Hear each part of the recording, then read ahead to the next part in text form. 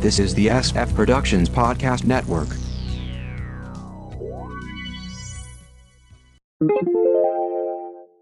The Kinescope Initiative, Episode 163. A sitcom review in chronological order. From the SFPP and Television Center, take it away, Mark. Thank you, Announcer Bod, and welcome to the Kinescope Initiative, a sitcom review in chronological order. Let's wrap up the sitcoms of 1989. Something about your voice, every time I hear it, what can it be? Telling me I'm on the edge, and I shouldn't be so near it. Those eyes know too much too soon, watching me across the room, like you know my every move, just before I make it. Free Spirit premiered on ABC on September 22nd, 1989 at 9:30 p.m.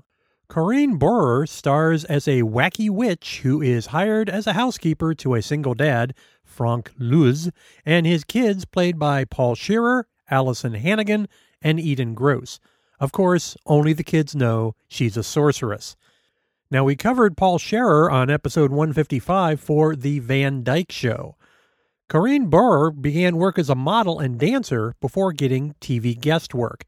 She also appeared in Zapped, My Favorite Year, Police Academy 4, Vice Versa, and had a one-year run on ER, all prior to Free Spirit. She went on to more TV, Man of the People, Double Rush, Partners, Rude Awakening, Veronica Mars, and continues to do guest work.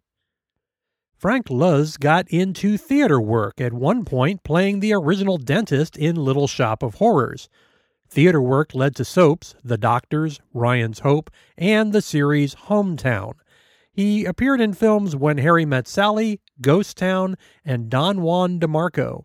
He left the biz in the late 90s.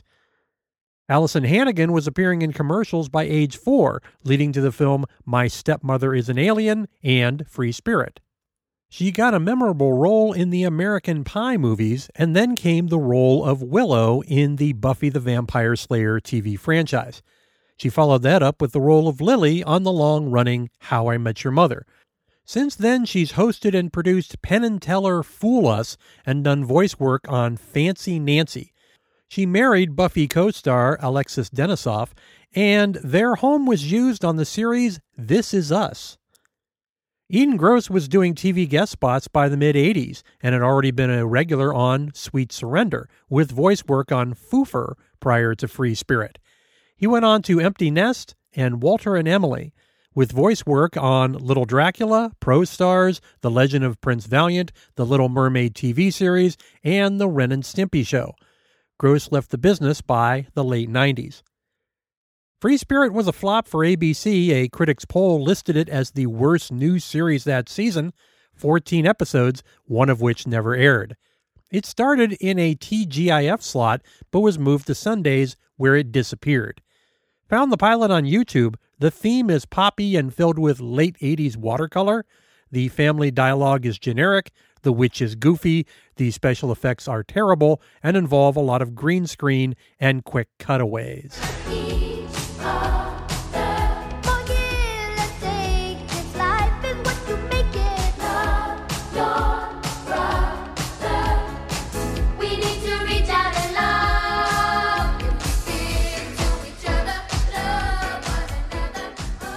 Homeroom premiered on ABC on September 24th, 1989 at 8:30 p.m. A series built around stand-up Daryl Sivad after ABC saw him on The Tonight Show. He plays an ad man who becomes an elementary school teacher. Penny Johnson plays his medical student wife, whose father, Bill Cobbs, disapproves of his son-in-law's career change, and since they live rent-free in his building, Claude Brooks plays Daryl's brother, and Trent Cameron, Jahari Bennett, Billy D. Willis, Daphne Lynn Jones, and Tricia Setaguchi play students. Now, we covered Bill Cobbs on episode 148 for the Slap Maxwell story. Daryl Sivad went on to regular or recurring roles on Rock, The French Prince of Bel-Air, Sea Bear and Jamal, voice work, The Naked Truth, The Jamie Foxx Show, and the film 500 Days of Summer. Penny Johnson-Jerald trained at Juilliard and had a run on The Paper Chase prior to Hometown, followed by The Larry Sanders Show, ER, Star Trek DS9 as Cassidy, Sisko's love interest and later wife, 24, Eve, The 4400, October Road, Castle, and is currently playing Dr. Claire Finn on The Orville. Films include What's Love Got to Do with It, Krippendorf's Tribe, Rent, and the 2019 Lion King. Claude Brooks had an early appearance in the film The Wiz, later appearing in Solar Babies, Born on the 4th of July, and Bowfinger. Homeroom was his first regular TV role, followed by True Colors, Claude's Crib, Hits, and Under One Roof. He became a producer. Claude's Crib, Hits, Dance 360, Second Time Around, Hip Hop Harry with a ton of music videos, Under One Roof, The Tony Rock Project, ABC Harry, and Doggyland. Trent Cameron went on to You Take the Kids and The Parkers. Billy D. Willis recently appeared in TV series Dar Man. Homeroom did not last long, despite the executive producer going on a cross-country school tour to drum up interest. 13 episodes, 3 of which never aired. Caught an episode on YouTube. The opening has kids singing the R&B theme. The show is kind of like an African-American Welcome Back Kotter with Sivad cracking jokes in class. It's all very cutesy. There's a kids say the darndest things vibe.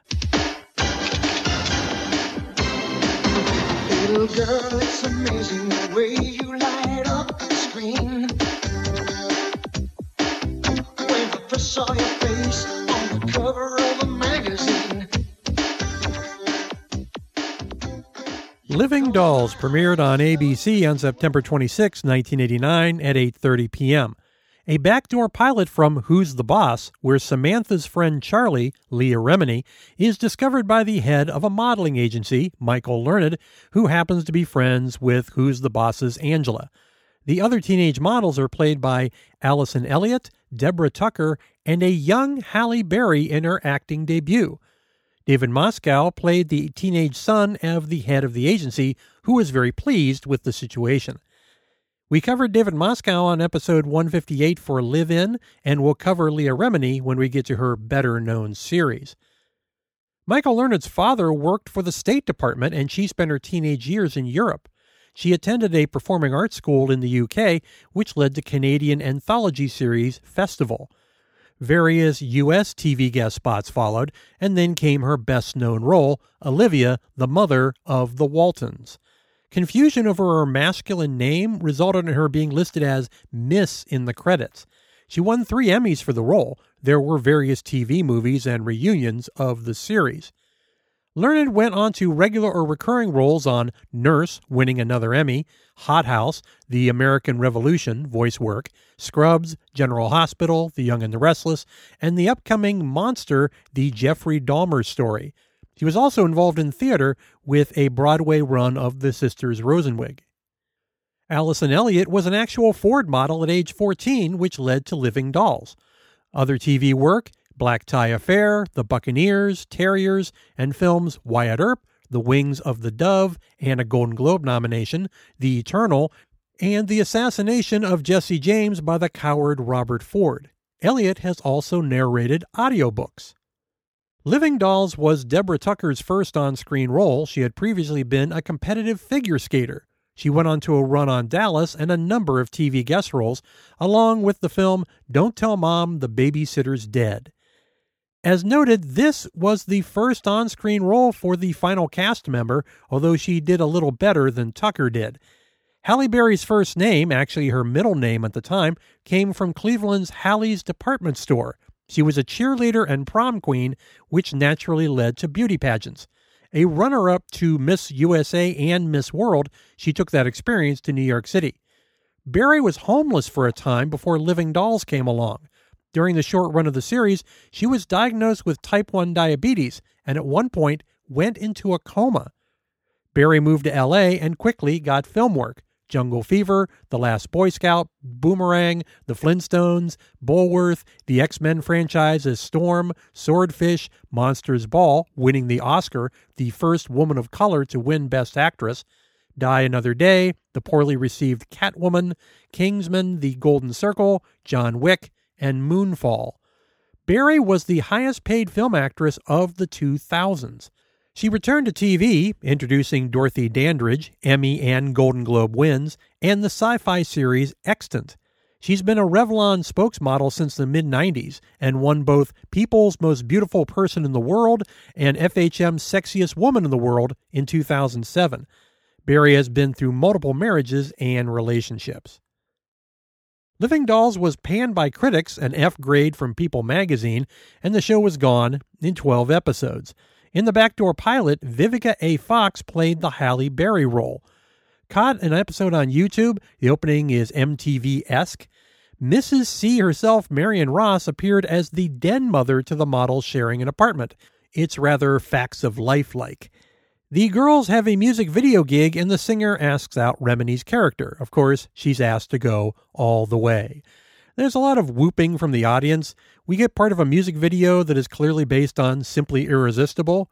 The episode was excruciating.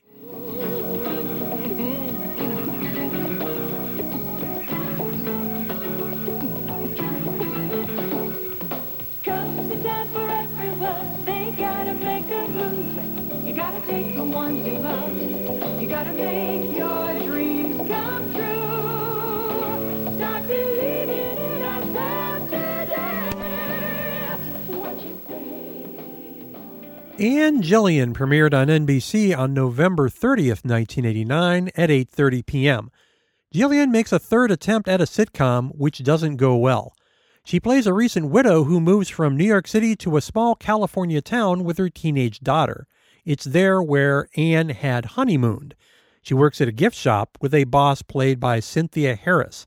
Amy Lynn, Zachary Rosenkrantz, and Chantal Rivera-Pettis play other teens. One of the kids has a grandfather, Noble Willingham, who drops by from time to time. Now, we covered Anne Jillian on episode 103 for It's a Living, Cynthia Harris on episode 83 for Sorota's Court, Amy Lynn on episode 155 for Raising Miranda, and Noble Willingham on episode 101 for When the Whistle Blows. Zachary Rosenkrantz would go on to a run on Beauty and the Beast. Anne Jillian, the show, not the actress, did not last long. 7 episodes aired, and then it went into hiatus, with 3 more episodes burned off the next summer. The final aired episode was an attempt to right the sinking ship.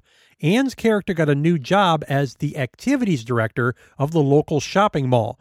Kids, there used to be these great big buildings filled with brick and mortar stores. It was a whole thing. 3 more episodes were produced under the new format, which never aired. The same production company, Castle Rock, had piloted a second sitcom alongside Anne Jillian, but her show tested better and got the green light. That other show would get another chance the next summer and did fairly well. I found an episode with terrible audio on YouTube. The opening theme is presumably sung by Jillian with an unknown male singer, and it looks like school photos. I'll just say that Anne is far better than the script. They must have used a laugh track, as I can't imagine a human laughing. How did this test well?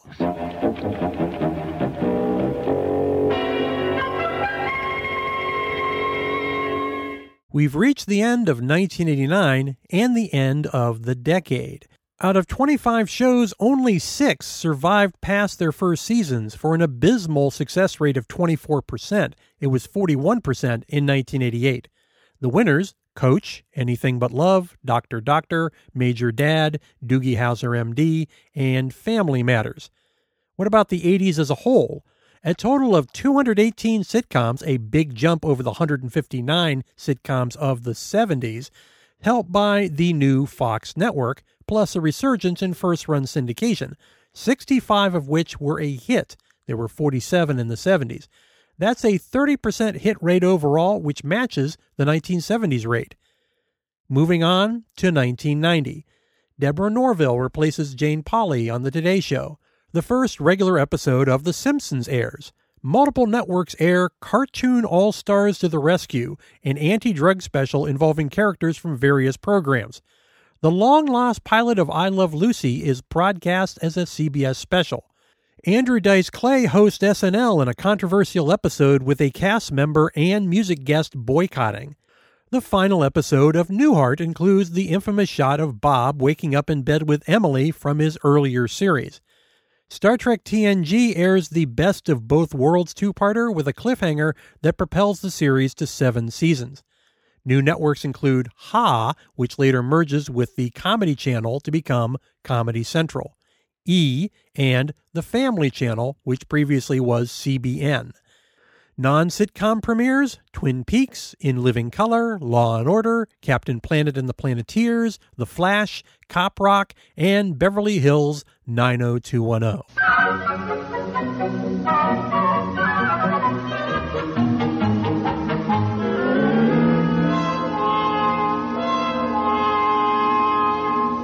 We'll kick off 1990 sitcoms in our next episode. AnnouncerBot, how can the folks find us online? Go to sfpodcastnetwork.com to get the feed, other SF podcasts, and blogs. Subscribe via your favorite podcast catcher and leave us a review. You can email sfpodcastnetwork@gmail.com. Like us at facebook.com/sfppn. Follow us on Twitter at sfppn. Check out Instagram at sfpodnetwork. Call us at 614-321-9737. That's 614-321-9SFP. Back to you, Mark. Well, I'm filing this episode in the archive. Tune in next time.